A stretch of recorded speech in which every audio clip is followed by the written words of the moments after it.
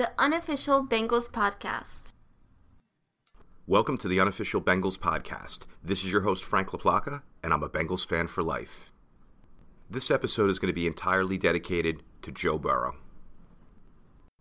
The unofficial Bengals podcast is brought to you by the Zedia Network. Joe Burrow. There have been some dark moments in Cincinnati Bengals history. I mean, if you go chronologically, you can go to that goal line stand in Super Bowl 16 by the 49ers. You go to Super Bowl 23 with the Joe Montana drive. Then the playoffs after the 2005 season, Carson Palmer blowing out his knee. You have the Jeremy Hill fumble after the 2014 season. And now in good old 2020, we have the Joe Burrow knee injury. I don't like to dwell on the negatives. It's not fun to listen to. It's not fun to talk about. But, this was a big moment in our history and in our season. I'm sorry, Joe. I'm really sorry. You worked your tail off to be the quarterback that you are. You came into the locker room and you were the leader of the team right away. You've worked on your craft and become one of the best athletes in the world. You come to a team that had the worst record in the league last year, and you start giving everybody a ray of hope, all the fans, the players, the front office, the coaches. I know Herbert's having a good year, but you were going to be the rookie of the year. You're the rookie of the year to me, man. Don't worry about that. I just want to say thank you. It's not fair. Bad things happen to good people. I know no one died. No one was paralyzed. I mean, those would be the most horrific things. But this hurt. This hurt you. I feel bad for you, man. I feel bad for your family. I feel bad for your friends. I feel bad for your teammates, the coaches, all the people listening to this podcast right now. I feel bad for you. I feel bad for the fans. I feel bad for even Michael Jordan. And what do you say after it happens? You're still the warrior. You're still the coolest guy in the room. You can't get rid of me that easy. Damn, man. It's like a kid who comes from a family with not much money and he gets a toy that he absolutely treasures, and then some kid from the neighborhood breaks that toy. It's tragic. It's sad. I'm devastated. I went through the whole gamut of emotions. I mean, it would have been tough sitting in the room in Keyport, New Jersey with me. I give my girlfriend credit, I'll be honest with you. The first emotion was disbelief, then rage. Thank God I didn't break anything. Then sadness. And then this kind of numbness. I don't even remember the second half of that game after it happened. I didn't even care. This was probably the least amount of fun I've ever had watching a Bengal game. And I'm worried about you, man. I'm worried about Joe Burrow. That's an ACL. He may even have more damage than that. Usually other things accompany an ACL, especially when it's a contact ACL injury. So what's an ACL tear like? Well, 8 years ago, I tore my ACL. And it wasn't a contact injury. It was a non-contact. So that's not as bad as having the force of a 300-pound man just thrashing the side of your knee. So what happens when you tear an ACL? As fans, people that haven't gone through it, you think, it's an ACL, he'll be back less than a year. But it's not easy. It was the worst physical thing that's ever happened to me in my life. When it first happens, all right, let me take you through it. So when it first happens, you can't get surgery for at least a month because the swelling has to go down. So you end up walking around with a torn ACL, and it's a weird feeling. Like it feels like the bottom half of your leg isn't connected to the top half. It's just this weird, like swinging in the breeze kind of leg feeling. It was a little difficult to walk. It's not that painful in that stage, but it's just strange.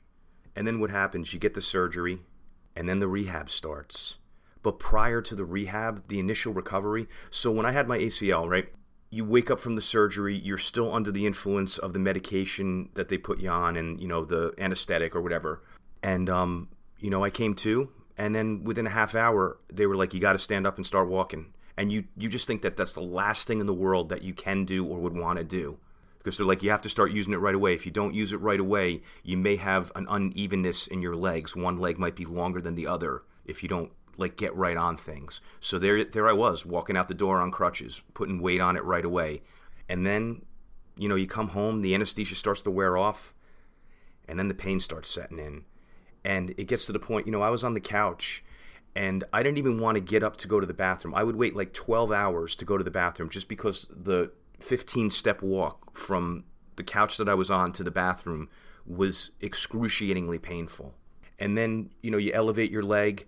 And I elevated my leg. I don't know if I did something wrong or whatnot, but my leg started swelling up because the blood was all pooling up and it got purple. I mean, you couldn't even graze my leg without it being excruciating pain. And and I have a tolerance for pain. I'm not one of those guys that cries about things. I can take pain. But man, this one was bad. I got to tell you, I was a wreck. And then, psychologically, you wonder what's going on. I had to learn to walk again. I know that sounds extreme, but it's really true. And in addition to the ACL, I tore a meniscus as well. So like I said, it usually comes with a couple things. And then the rehab starts. You go to physical therapy and you feel like a child because you can't. You actually look at other people that are just walking around normally and you get a little jealous. Like, man, I wish I could do that. And the rehab, there's painful moments, there's not painful moments. It comes and goes. But the main thing is, like, I had this machine at home where you had to, it made you more flexible. Like, it was this mechanical thing that made your knee bend to different angles. So, you started at a certain angle, and then as time went on, you eventually got to like a 45 and stuff. And, that was the whole process. So it took me a while. And, I mean, I'm not a professional athlete. These guys have the best care, and that's why these guys bounce back so easily from it. But honestly, I used to run a 4.640. After my ACL, I was nowhere close to that. No matter how much rehab I did, no matter how much I willed myself to say, hey, I'm going to be normal again. I'm going to be exactly what I was. Now here 8 years later, I'm fine. I put weight on it. I can run. I can walk. I can jump. But it's still always in the back of your head. And I did the proper rehab. Again, Joe's going to rehab a lot better than I am, and he's going to have a lot better care. So he might not have all those same lingering issues. But I'll tell you, it's not fun. It's not a picnic. It's easy for the fans to be like, oh, it's an ACL, all right, whatever, out for a year. Nah, ACL is not a joke. So it's with a heavy heart, rage in my blood, and a tear in my eye that I say, the show must go on. All right, so as a result of the Joe Burrow injury, it's looking like we're going to have a very high draft pick. Unfortunately for Ryan Finley, the way that he looked in that second half of the game, I don't know if we're going to win another game this year. And I'm not the pessimist, guys. You know that. I love this team. I'm going to be pulling for every snap. I'm going to hope that they rattle off 6 wins in a row. But it's hard when you have a quarterback in there that just doesn't look like he can handle the load of the NFL. He wasn't getting rid of the ball fast enough. He was reading maybe one read and either throwing it or taking off. The accuracy was a little off. He was nervous back there. I'm not going to say he was unprepared. I mean, that's the easy target. I'm sure he was prepared. I'm sure he knew the game plan. But he didn't look ready to play that game. So as a result, as I said, we're going to get a high draft pick. I'm hoping that we get that second or third pick and we take, I don't know, is it Penny, that the really good lineman that's supposed to be coming out, like a generational tackle? That would be a big start to fixing this offensive line. And it goes further than that.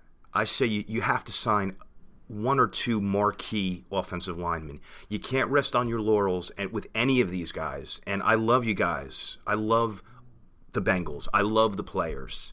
I like Alex Redmond. I like Jonah Williams. I like Trey Hopkins. Spain has been great. I like all you guys.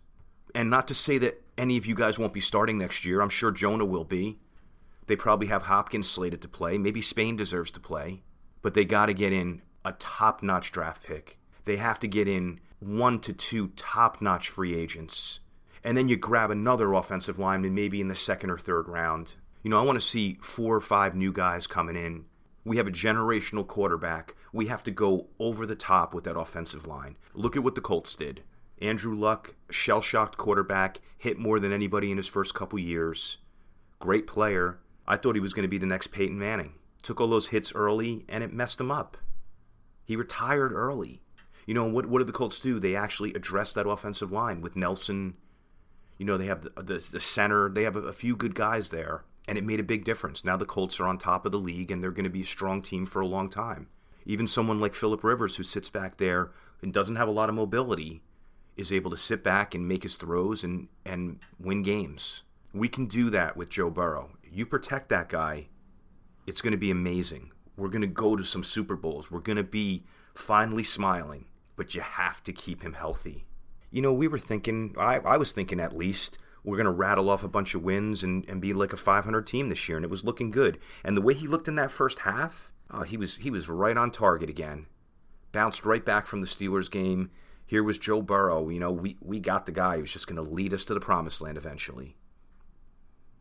We would have won that game. We were on the path to. But then after it happened, the team was numb. You saw it. Oh, they showed Boyd and Higgins on the sideline. Those guys looked like they were going to cry. I don't blame them. And they're also thinking about their careers. Higgins was on his way to having a phenomenal rookie year. I don't know if he's going to get 1,000 yards now. Tyler Boyd having his best season ever. I'm not sure what his numbers are going to be like the rest of the way. So what happened? Why did this happen? We saw it. I said in previous podcasts that Michael Jordan is not really a starting level guard. But it's not I told you so. I feel bad for him. What do you think Michael Jordan feels like right now? What do you think it's like for him when he walks into the locker room today? What's going on his social media? It'd be crazy to see the tweets and direct messages that he's getting, I'm sure. So it's not easy for everyone. It's not easy for anyone. He got overpowered. He was getting overpowered a lot that game. And then even after that, he got overpowered a few times too. And I don't blame Allen. You want to target the guy who caused the injury, but honestly, he was just rolling right through Michael Jordan. And, when you roll over a big man like that, there's a possibility you're going to fall to the ground too. And he fell and he hustled and tried to keep going forward. And then there was Joe Burrow's knee. I like the Bengals coaching staff. I like Zach Taylor. I just think we got a little too greedy in that game because Burrow was doing so well. Remember, I said you don't want to be throwing more than like 30 times in that game. He had 29 attempts in the first half. We got a little greedy because he was getting a little bit of protection. He was having a little bit of time to throw. He was obviously throwing great. We wanted to win the game. So instead of sticking to the quick passing game and, keeping the motto of let's get the ball out quick and keep this guy healthy. We know our line's not the best, and we know this guy is, and we don't want to get him hurt. We got a little greedy, started ignoring those things and saying, all right, you know what? We're going to throw down the field. We need to throw down the field. It's a 3rd and long. We need to get the first down.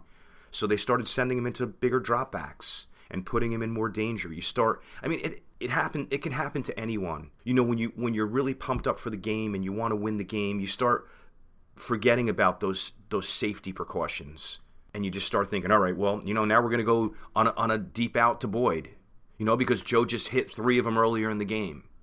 So that's what happened. Coaching staff got a little greedy. It's human nature.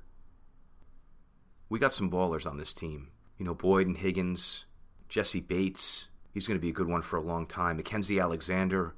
And that's just to name a few. There's other guys that are out there playing their tails off too. It was nice to see AJ score in this game. The defense only gave up 20 points, and really right after the Burrow injury, they just let him march downfield for that next touchdown.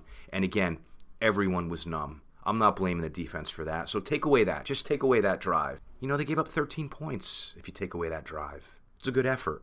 So there's things to be hopeful about.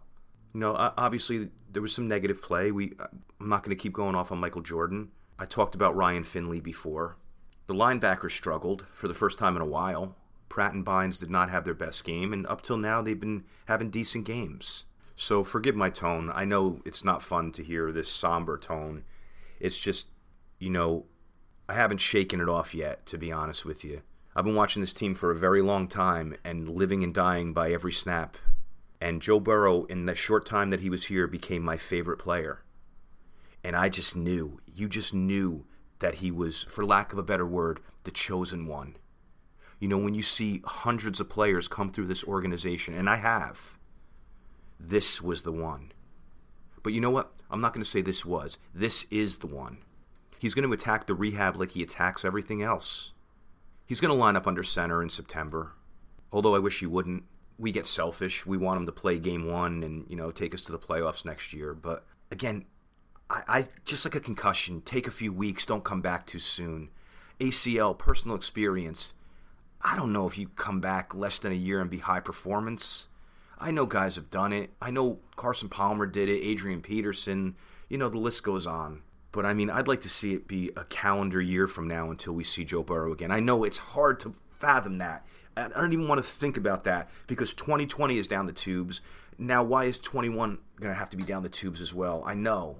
But, if we want to go to those multiple Super Bowls, we got to make sure that he is 1,000% okay before he goes back in there. And there's hope. I mean, Brady won a Super Bowl after he tore his ACL, probably a couple. Rivers was successful. You know, everyone knew that I was broken up. I got a lot of great DMs and messages from people on Instagram. And McLeavy and Sands were right there for me as well. I know those guys were really upset, yet they were checking in on me. Are you all right, Frank? Because they know how hard I take things with this team. So, I mean, those guys ride with me forever. And, you know, going back to quarterbacks that have been successful, this is the kind of guy that Sands is. He sent me stats on Deshaun Watson pre-ACL and post-ACL to show that he actually got better. So thank you, Sands. So that's it. Let's hang on to that. Let's think, you know what, Joe Burrow's probably going to be even better after this. Maybe he won't have the same scrambling ability, but you almost don't want your quarterback to be a big-time scrambler because eventually they get their bell rung, and eventually they're not the same with too many hits like that either. So the rest of this year, let's keep watching. They're Bengal games. Let's have fun watching the Bengals, win or lose. It's better than having nothing, right? How fun is it in February and March when there's no football? I don't know what to do with myself on a Sunday. I love watching these games. So even a Ryan Finley-led Bengal team is better than having no Bengals on Sunday at all. What are they going to do? They're going to bring Allen up, I guess. The fact that he was third string means they think that Finley's better. Bring in Josh Rosen? Oh, I don't want that. Someone even said Braxton Miller. I don't know if he can play the game in the NFL. And there's no quarterbacks wandering the streets that are good enough to win multiple games. They'd be on the rosters already. So we're going to ride with Ryan Finley, and he's going to have a nice 6-game audition to prove that he can still be a viable backup for this team. And if it's a complete disaster, then we're going to have to get another backup. We get maybe a veteran backup next year. Maybe a solid veteran that can start the first half of the season and get us a winning record. And then Burrow comes in and cleans up and boom, off into the playoffs. How good of a story would that be? How good of a story would it be if we went to the Super Bowl next year? Yeah, I know I'm tripping. But anything's possible, especially with Joe Burrow. So let's do this. Let's keep watching. Let's keep rooting. Let's keep having fun because it's the Bengals. Let's have some fun. That's what life is about. And stay strong, Bengal fans. That'll do it for this episode. Next episode, I'm going to bring in one of my dearest friends and a Giants expert, Dom Mastro. Tom McLeavy's going to stop by for another McLeavy Minute. And Sands is going to come by to bring his expert analysis as well. I'd like to thank @Bengals Highlights on Instagram, the best page out there. Really cool highlights, really cool music. Definitely something you guys should check out. And I'd also like to thank the Zedia Network, the network responsible for bringing you the Unofficial Bengals podcast. You can find them at Zedia Network on Instagram or Twitter, and Zedia is just like the word media, only with a Z. Thank you for listening to the Unofficial Bengals podcast. This is your host, Frank LaPlaca, and I'm a Bengals fan for life. The Unofficial Bengals podcast.